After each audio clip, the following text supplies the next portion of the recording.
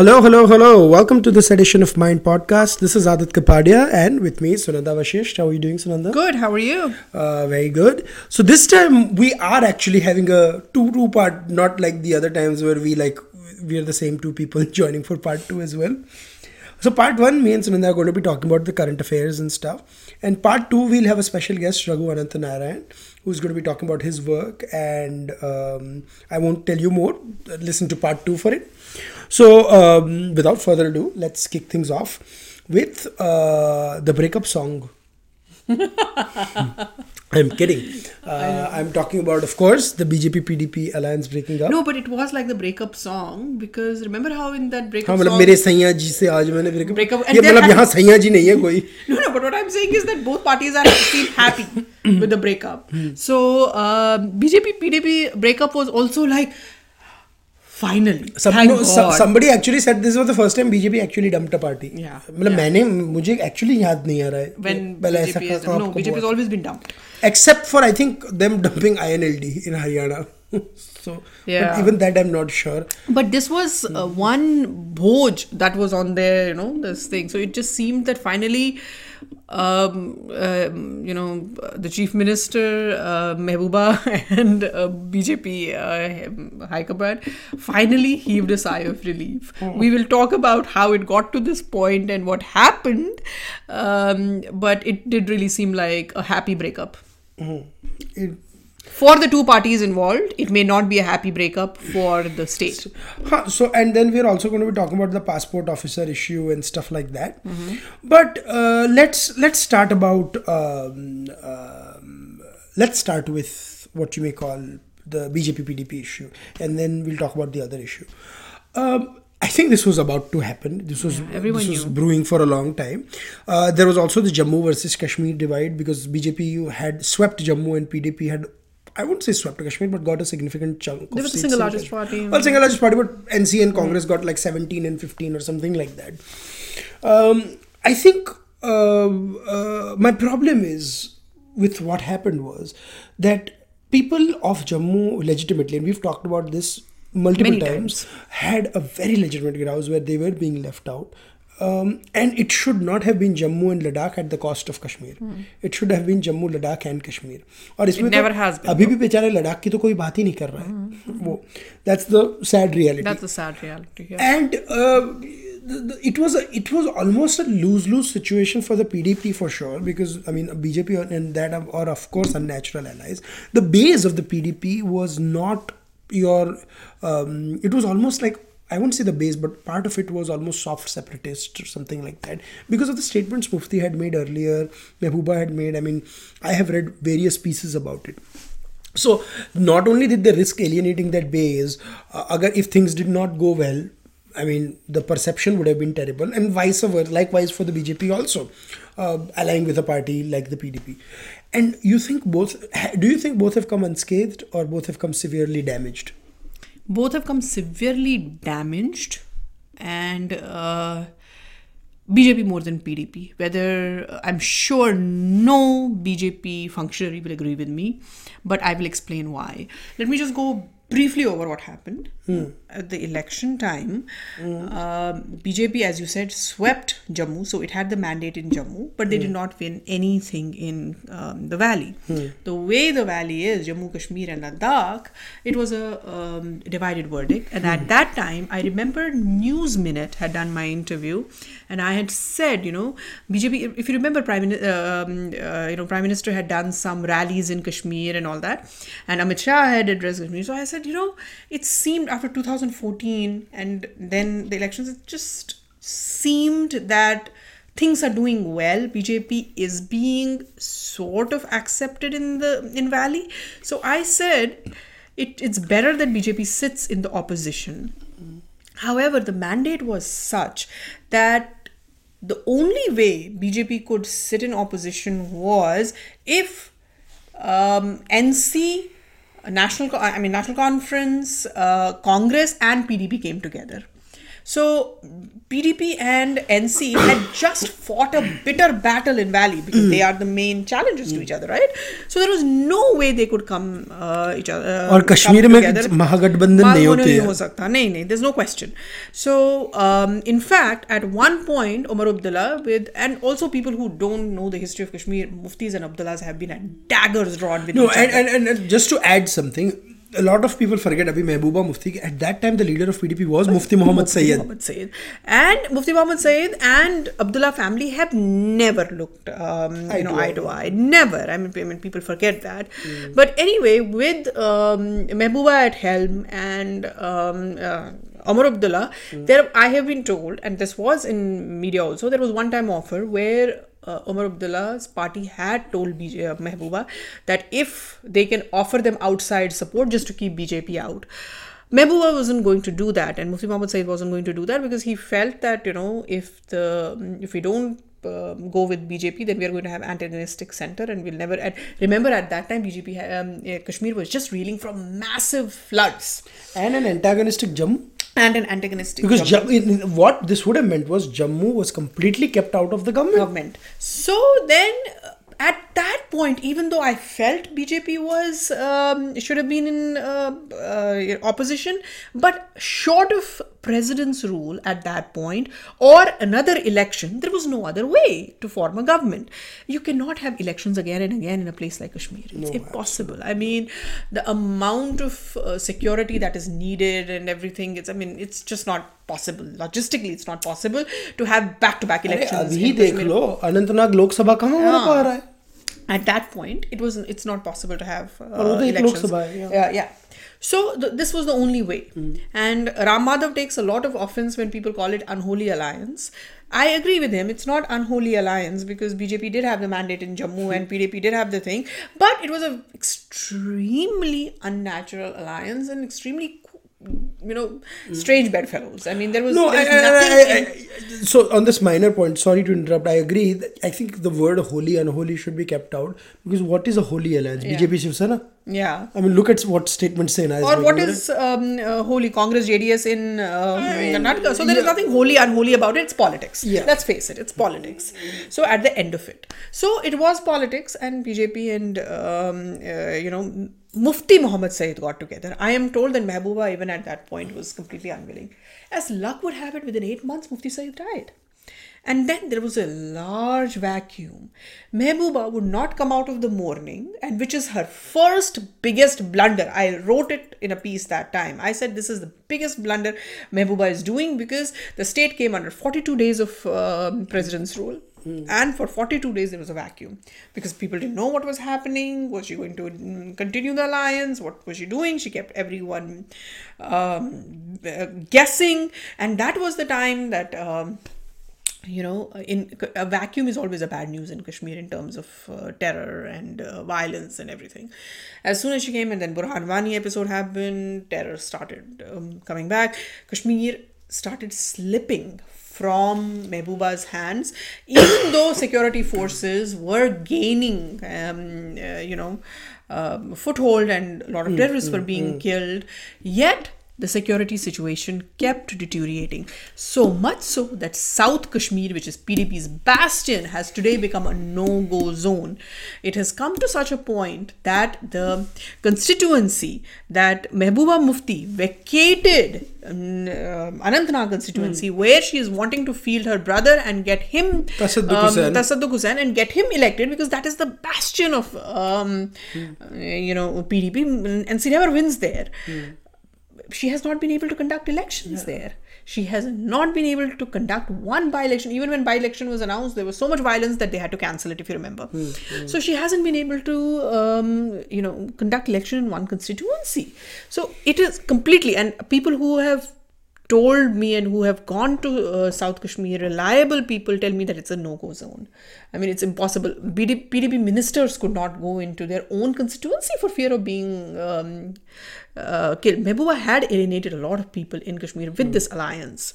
So, to cut the long story short, what happened is BJP Jammu unit, I don't know how to say this politely, they pretty much did nothing. being part of the government. They did not work for Jammu. They did not sort of have their presence felt in any positive business of the government or any policy making or anything. Okay. The worst they did was alienate Jammu. They could not even keep Jammu together. With the result, Aadit, if they hold an election today in Jammu, how long ago have I told you this? BJP will get wiped out in Jammu. As of today. I don't know about tomorrow, but as of today, even today, BJP will get wiped out in Jammu. That's a big statement to make. Considering BJP got 25 out of 25 in the Jammu province. It's a big statement to make, Sunanda. So, understanding that, it made a lot of sense for BJP to quit this alliance because they at least need Jammu. So now the question remains that in absence of any development, in absence of any promises being kept, how is this breakup alliance going to work in Jammu? Because Kashmir, they're not going to win anything anyway. And I don't think Mehbooba will be forgiven anytime easily. So I think it is right now we are looking at if and when elections are held, it seems to be an easier way for national conference. I see a national conference Congress government in in Valley at least. Okay, so let's go a little forward here.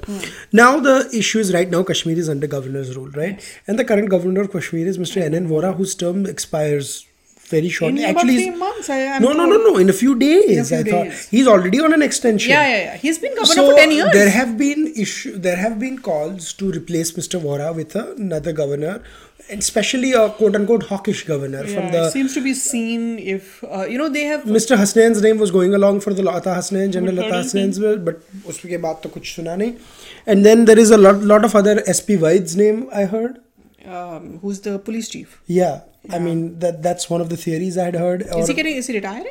No, I don't know. I don't know, right? But it remains to be seen. Will a political phase go to Kashmir, or will an ex-army man go? Ex-army or an ex-bureaucrat? We don't know. A lot of ex-IAS officers or IPS officers could have been, because there was also talk about I forget the name. He was like in Chhattisgarh or something and had a lot of experience in countering the Naxal insurgency. These are some of the names I had heard from different sources and all. So that remains to be seen. But all in all, we can say that India shouldn't let Kashmir go to a point of no return. And I don't mean a point of no return in terms of security apparatus. The security forces are doing well. I meant politically. Yeah. Because then you don't want elements like Engineer Rashid getting elected on seats there. I don't know if the climate is right now correct to hold the elections, considering how volatile the situation is. And quite frankly, how scary it is for the people to even come out and vote. Yeah. And amidst all of this, or before all of this, of course, we must not forget, it's only been almost a week and a half since Shujat Bukhari tragically was shot dead. That was the final, as I say, straw in the camel's back. Right. And then since then, all this has happened. So I don't know if all the efforts that were made earlier have been like almost as a reset mode, or is there a part from where the government can start in rebuilding the bridge? Whatever it is, I think we are at a very scary juncture. It could go either way, and I mean, we wish Mr. Prime Minister Modi the best. Yeah. It's a tough 6 months ahead. Tested our finest brains. I mean, it's not an easy problem. And Mr. Doval too, So I just wish them the best luck. Yeah. We have a much easier job. We just have to sit and comment. No, I know, but it's depressing sometimes when you hear these news also. Yeah. Moving on, I think we want to spend a little bit of time talking about an issue that happened. So I actually didn't see all of it because I was again out and about. But then from what I read, there was a passport officer in UP, was it? Lucknow, yeah. Where there was a lady who said that she was asked... So the whole thing broke because there is this lady who was apparently said that they were not given... her story first, they were not given passport because it was a quote-unquote interfaith marriage. And she's made it seem like because it was a Hindu-Muslim marriage, they were not given passport with that name and her husband was told to convert or something like that. It just seemed it just didn't seem the right story. I mean, it just didn't seem the facts were correct on it. But and then the passport officer subsequent was transferred or something? No, because he was superseded. Yeah. He was superseded by the ministry because she raised hue and cry. The ministry the entire media jumped on it without doing any due diligence. The media was everywhere. It was the MEA jumped on it, and her passport was expedited and given to her in few hours. Hunky, so far so good. Later it was found out that passport officer was only trying to because he was transferred, and there is and I did a brief interview with him, and he said all he was doing was following the rules because apparently she did not have a wedding certificate, so she had a nikah and her name was changed. So there were discrepancies in the paperwork, and he was only following rules, and that's why he was not doing so. If a nikah nama is changed, that means if a nikah nama is, she probably converted to Islam. So that it's not an interfaith marriage, and there was no question of being, So I don't know what is the issue. But people were upset that somebody can create a cock and bull story and get passport within hours. That's what people were upset. That why was due diligence not done? Why were processes not followed? And why was this passport officer sacked? I mean, he was in a Gorakhpur or something, but why he was only following his rules? And if such interference starts coming from the ministry, then bureaucrats will be even good. Babus will be afraid of doing good work. And the question is, if he was wrongly or rightly sacked. If he was rightly sacked, then probably an explanation is due about why he was transferred is the. And if he was wrongly transferred, then he should be reinstated, saying that okay, there was an error made. Yeah. Silence doesn't help solve anything over this issue. Yeah. Now people started blaming Sushma Swaraj, the Minister of External Affairs, because she has personally been solving a lot of these problems via Twitter. If anybody comes to her to expedite, and if there are genuine issues like somebody's family member has passed away and they need to get to that place, or the dead body needs to be returned, or somebody is in distress in a foreign land, somebody has lost a passport, somebody has lost a thing, she has been very, very proactive. With the result, today, Aadit, Sushma Swaraj is the most popular minister and loved minister of Narendra Modi government. This is not an exaggeration. You have seen it. And I know, hand on heart, I know that the consulates around the world have changed. Absolutely. And you will agree with that. No, I have seen it through I have been here since 2007. I've worked with the Indian consulate as early as last year, right? I had some thing that I have to do. And Indian citizens, we have to regularly get passport stuff and done. Very helpful. Very helpful. So the culture has changed and has come from the top. You and I have spoken to people who are in charge of consulates, and they always say that it's the culture that has been coming from the top. It's the news, it's the directives that have come from the top. So in that sense, Sushma Swaraj has been doing a lot of good work. Now, the problem is when you do a lot of this expedite, you completely bypass the bureaucracy, babudam, and you get these things done. It's wonderful when it is a genuine case. But there is bound to be, it's inherently flawed. What will happen is that one or two that will slip through the cracks, and they will try to take advantage of somebody trying to be good. And that is what happened here. This woman tried to just pull a fast one. She was completely exposed on Twitter again. But what happened in the process was the amount of abuse that Sushma Swaraj got honestly broke my heart. I mean, it's not about whether, and I would have said this about anybody. Forget about Sushma Swaraj, the External Affairs Minister. No human being should treat another human being like that. Sushma ji has just come after very difficult kidney replacement surgery.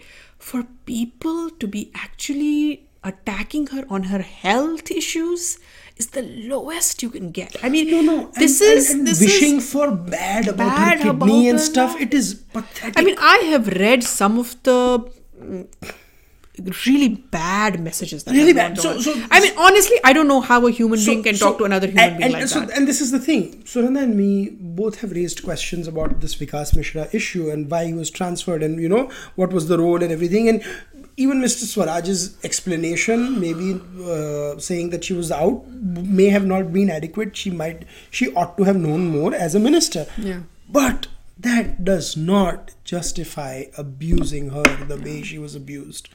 People forget that she has done 2,000 good things, and that one story that did. And maybe fall her through the cracks. reaction also about liking those tweets and stuff was because she actually interacts with a lot of people. I think Namrata tweeted this. She actually interacts, and she also had that human moment where what are people saying? And I was shocked. That's why I said that. I was like, nothing justifies this nonsense. No, nothing this abusive language. Nothing justifies The this. bottom line is, would you, no, and I really want to ask people who may want to contextualize, would you talk to anyone like that? No, I won't, right? No, I don't know how this. So, but Sushma was also sent, I do want to point out that she was asked questions in a very polite manner also. Oh, absolutely. So, a lot of people Which she should respond or if not her, maybe the ministry ought to have issued a clarification. So, what should have happened is, instead of her getting upset, she should have gotten her ministry to issue a clarification. That is what should have happened. Instead of, her getting so upset at reading those tweets, I would really advise her not to go read all these abusive tweets. Instead, or ignore them. Ignore them. Instead, look at the questions that have been asked to you very, very politely. And if you cannot answer each one of them, it's not possible to answer, release a and might I add, there is no way Sunanda or me are endorsing any of those abusive tweets by saying ignore them. I'm very upset. The minister might even want to report them. That's okay for the language, for abusive language. All I'm saying is that minister should have released a statement. That's all. In order for her to save herself and from before all you this. jump on me, I meant report on Twitter by reporting an issue. So anyway, but no, I agree with you. So. I guess that sums up what we had to say on it. It's going to be a short current affairs segment this week since we focused on since we're going to focus on the Raghu Ananthanarayan's interview. So that is it from us this week. We'll talk about our recommendations after the Raghu Ananthanarayan interview. Hello everyone. So for this special edition of Mind Podcast, or special segment of Mind Podcast, with joining Sunanda and me is Raghu Ananthanarayan, who is an author and an activist and has co-founded Sumedha Academy for Human Context, the Barefoot Academy for Governance, and Flame Tower Nowhere. He serves on the board of various companies, and now he is embarked on a very interesting project. He is engaged in mentoring a young group of sacred activists called Ritambhara. And also, he's also co-creating a platform called Anantha Yoga. And he has a phenomenal bio and is doing some amazing work. So we're very honored to have him on Mind Podcast. So welcome to Mind Podcast, Raghu. Hi, thanks for inviting me over.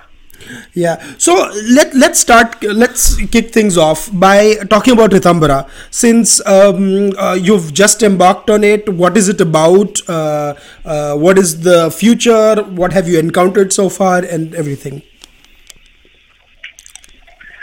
Yeah, to give you a brief idea, Ritambhara has been started by me and my wife Shashikala as a trust, which is going to be focusing on what we call Indic wisdom broadly, and our idea is to be able to enable people to become very conversant on how to facilitate processes that help people really get deeply involved with and understand the Indic ways for themselves. Yeah. Okay. So the primary focus would be at one level, the idea would be like for saying, maybe we'd like to create about 20 to 25 facilitators every year who understand yoga in fair depth, who understand inner and outer spaces in the sense of, how do you use Vastu as a way of understanding inner spaces, and how do you understand a temple space, how do you understand sacred spaces. Yeah. So and we also have. No, I was reading about your project, Ritambhara, and it seemed fascinating. And I like the way you say that it is about Indic wisdom and Indic way of life. When I heard you, Raghu, right now, it seemed to me that this ideally should have been way of life in the Indian subcontinent at some point, and now a time has come where you have to create fellows and where you have to make an effort to teach it to some people. How did we get to this point as a civilization? Yeah, that's a long discussion, Sunanda. I know, but if you can, the reason I asked this question, Raghu, was because people should know. On a lighter note, I was like, you might inspire Raghu to start another project called Pandora, finding out, opening a Pandora's box. I think so. See, I think what has happened is 2 or 3 phases. You'll have to look at it as 2 or 3 phases.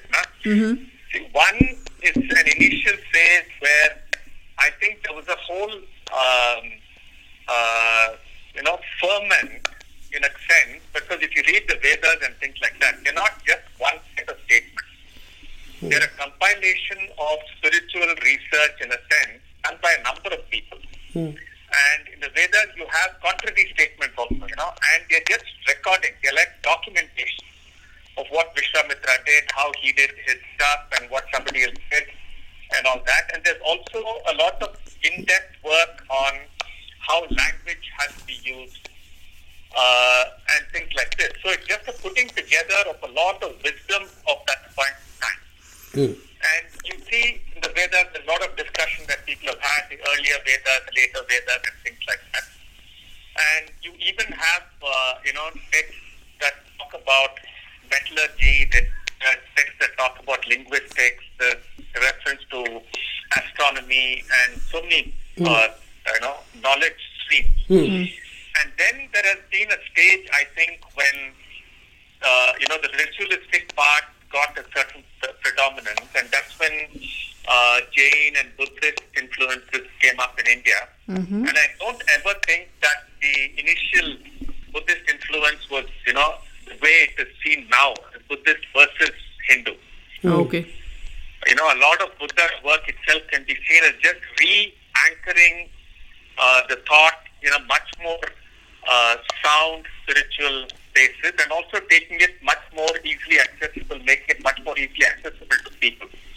And then there was another stage, I think, which is an important stage where some of the great universities that were created in India were destroyed. Takshashila and Nalanda and things like that. That was largely because of Muslim invasion. And that, I think, made a very big difference to the quality of study in India. And what happened after that was the large wave of Bhakti movement. And I think that kept a lot of the Indic thought and the ways of life going. And the interesting thing is that in spite of all these disruptions, there's been a continuity of thought, in mathematics and other places, areas of study. If you see, right up to the 17th century, you have, very major advances happening. So the major disruption happened in India only after the 17th, 18th century, when the British came in. So till then, there's been some quality alive, some ways, like, for example, I studied the way the village administrations and all that were happening, largely through the works of Dharamsal. And there seems to have been a fairly robust way of working even in the 1700s. Yeah. And we also know that, GDP-wise, India was 25% of GDP in the 1700s. Absolutely, yeah. So here is my question to you, Raghu. I thank you for explaining that in such lucid manner. My question to you is now, when we speak of the Indic way, and pardon me if I am understanding it wrong, but is there reconciliation with modernity or modern ways of, maybe good or bad, but what the modern lifestyle that we have taken over, and that cannot be undone. A lot of things cannot be undone anymore. So how do you reconcile these two things? I mean, do you see it Shall as the twain ever meet? Yeah, is it constantly evolving? How does this work? See, I think we are even asking the question to reconcile because of the disruption that has happened in the educational pattern True.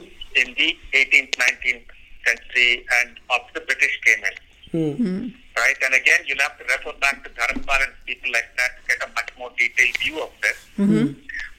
But if you look at the Indian continuity, it has always been evolving.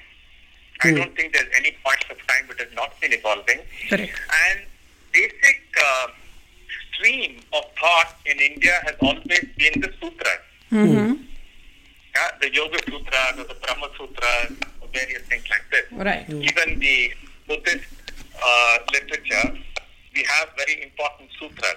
Now, the meaning of the word sutra is a principle. So you hold on to the central principle, and each age, when time changes, one is supposed to recreate the actual practice of that principle. Yeah, and this is a very, very beautiful, idea. Correct. So Yoga Sutra, for example, gives you 192 lines. It gets 2.5 pages or 3 pages of written, printed stuff. Yeah. But each commentary will go for another 250, 300 pages. So the idea is to keep the principles intact and to find how one can apply it in a modern context. And the context will keep on changing. I mean, the Indian idea is that the context will keep on changing. Right. Interesting. So, Raghu, I want to narrow down on something, because what you have embarked on is a massive, project, because you referred to mathematics, metallurgy, you're talking about the Yoga Sutras, I mean, various things, right? Getting Indic thought from all these places. So I want you to take, because I also read about you working on something called Anantha Yoga. Right. So is it related to Ritambhara, or is this a separate thing you're doing? And if it is related, are we going to see diversification of fields also while you're embarking on this journey? See, Anantha Yoga is an attempt that many of us who are students of Krishnamacharya, Yogacharya, Krishnamacharya and Deshikacharya have come together to work on, which is, to keep alive some of the teaching that we got from him. So we're kind of putting together some programs, we're putting together all the, study material that we have and things like that. So that is more or less just to keep the stream alive. It's like an alumni of all of us who were at the Krishnamacharya Yoga Mandiram when it started. Yeah, so we feel that we have to put our stuff together because there is a certain dilution and all that happening in that stream. So that's a separate thing. No, but essentially it is related to your efforts, right? I mean, in what you're doing with Ritambhara is similar, right? Yeah. See, my work with Yogacharya, Krishnamacharya is central to whatever I'm doing. Yeah. Yeah. All my work is based on that. Whether it is working with the rural people and governance issues like through the Barefoot Academy, or whether I'm working with psychology, through Sumedas. Yeah. I'm actually working with behavioral sciences. Okay. Right? All of that is based only on my understanding of yoga. Okay. Now let me ask you a question that what they call the bread and butter question. How does one become part of your Ritambhara program, or how do you choose these people who embark on this journey? And who are the chosen ones? And who are the chosen ones? Forgive me for my impertinence.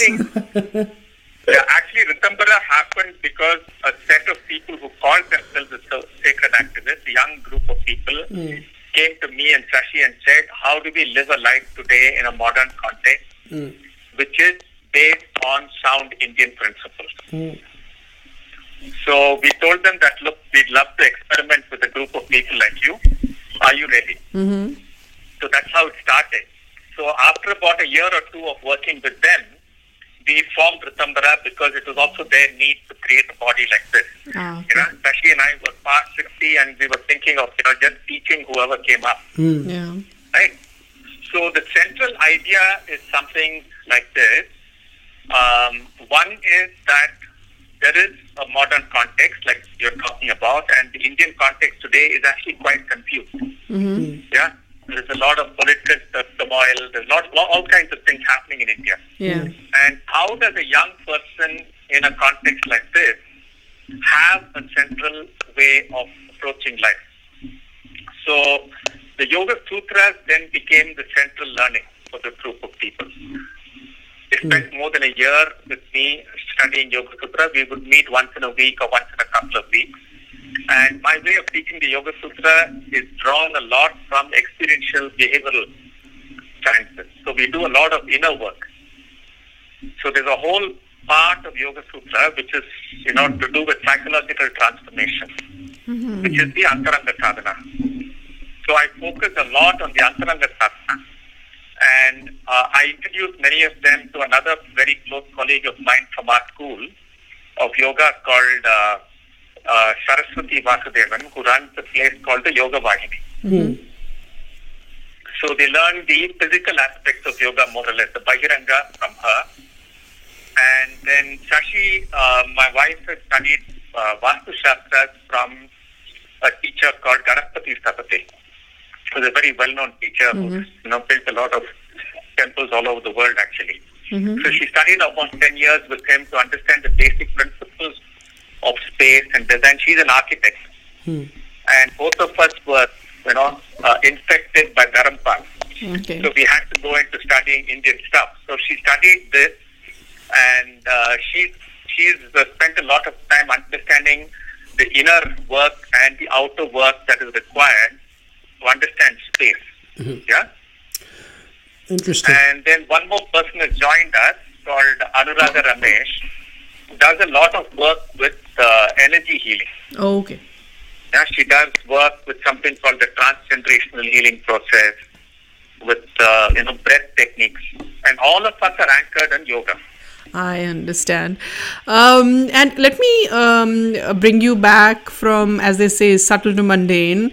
Finally, under Prime Minister Narendra Modi, it seems that yoga is getting its rightful place. I don't mean to bring you into the realm of politics, but just as a bystander or a practitioner of yoga, what do you think about this government's thrust to yoga with International Yoga Day that we just celebrated a couple of days ago, and the way it's being celebrated around the world?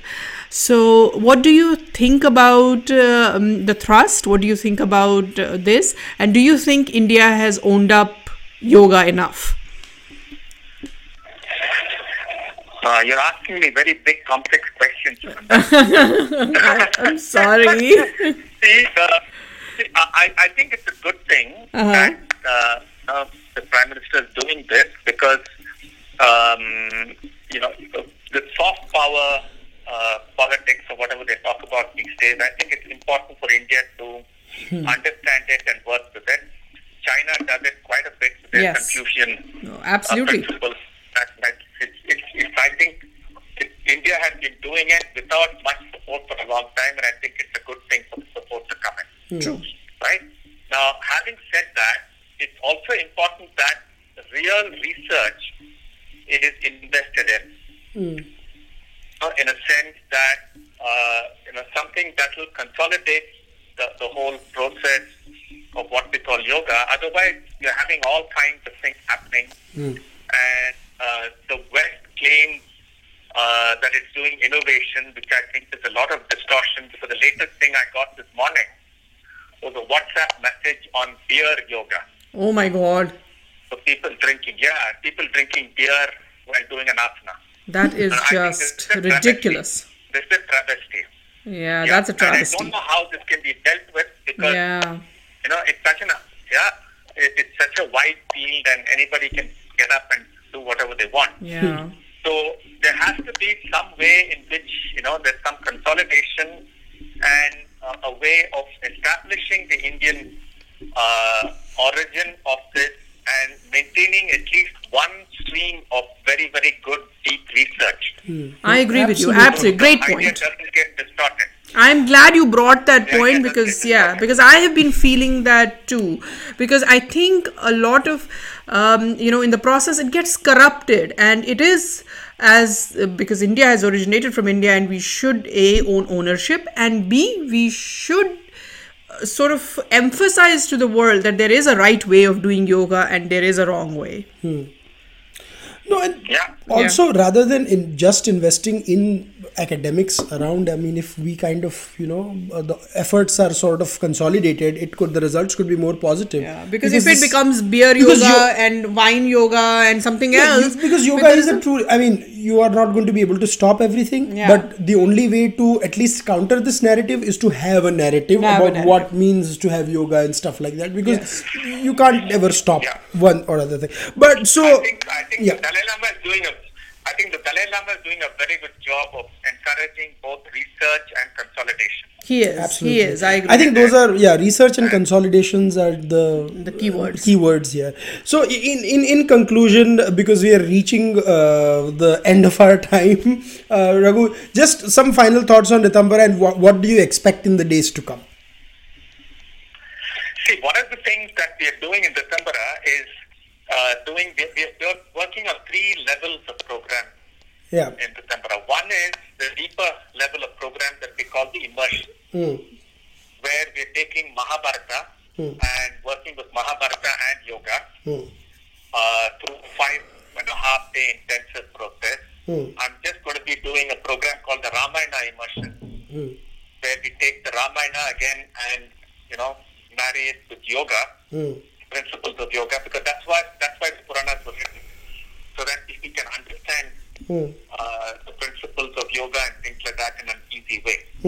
We also work with understanding how to look at a temple, how to look at inner space, how to and Vastu-based design and things like that. Sashi works with that largely. And then we have a few programs which are lighter, like light classical kind of stuff, where we've taken some principles from yoga largely and from Vastu and all that to create a simpler kind of thing. We call it the Saptaswara. Interesting. Where we're saying that if you understand 7 key words, you understand what is basically Indian. Yes. Very interesting. And we're working with this. Yeah, this is another level of work that we do. Yeah. And we also encourage dialogue on the question of what is India and what is Indian. How do you understand this phenomenon? Fascinating. So good luck on your efforts, Raghu. I think this also requires a deeper dive, and we are happy to do a deeper, like a mind debate session, or like a 1-hour debate on it, and we'll discuss it. But I'm glad you could join us for this session of Mind Podcast from Aadit and Sunanda. Thank you so much for joining. Thank you. It's been a great discussion. And to our listeners, do look up Raghu's work, do look up Ritambhara, and this is something that we are happy to endorse. Thank you, Raghu, for joining us. Okay, thank you. Thank you so much. So, Sunanda, what are your recommendations this week? This week I saw Black Panther. Finally. Really? How? Yeah, I did. Finally. And I enjoyed it. Yeah. Did you watch it on a big screen or a small screen? No, I watched it on my screen. Smaller screen, but you liked it, right? I liked it quite a bit. So I would recommend Black Panther. It is. I thought it was, in weird sense, Bollywood meet Hollywood, but also the undertone. What I personally liked were the political undertones. Oh, absolutely. So it was just I enjoyed Black Panther quite a bit. Yeah, loved it. Yeah. So I would highly recommend Black Panther. Oh, and he's great in the Avengers movie as well, and the Avengers 2 movie comes out as well. So I mean, Sunanda, welcome to the Marvel universe. Yeah. I'm glad you like it. I enjoyed Black Panther quite a bit. My recommendation. In fact, I flipped because nobody had prepared me for that. That Hanuman scene. Yeah, glory for Hanuman. Glory for Hanuman. Glory to Hanuman. Glory to Hanuman, and we are vegetarian. So I was just sitting there and suddenly jumped. I was like, oh, in a marvel. Did he say we are vegetarian? Yeah. Achha, He said we are going to beware or something. We're, it's a funny way, and he's saying we'll cut you to pieces or something, and he says, don't worry, we're vegetarian. Oh. So. Yeah, I don't even remember that. Yeah. But, so I don't know why I didn't recommend it last week, but I'm going to recommend two places this time. I was in Alaska, which is one of the most gorgeous places on earth. You must go visit if you get a chance. It's beautiful, and the more said about it, it's less, kind of it, like ab bolte hi ja sakte. It's so gorgeous. But the second place is a very unique place in Seattle. It's called maybe I'm butchering the word, it's called Chilhuli Garden of Glass or something. And the entire garden is it's like a whole art museum sort of thing, where there are works and pieces made of glass, all handcrafted by an artist who lost his one eye doing this and all this. It is incredible, the intricate carvings, the imagination, and he's let his imagination run wild there. It's one of the most magical places in Seattle, and I would highly recommend for people going there. So my recommendation is not going to be reading, or it's a going. Anyways, I think we travel too less than what we ought to, so travel well, guys, and have a lot of fun while doing so. Anyways, this concludes my podcast this week. We'll be back next week with more. Till then, from Sunanda and Aadit, this is goodbye. Thanks.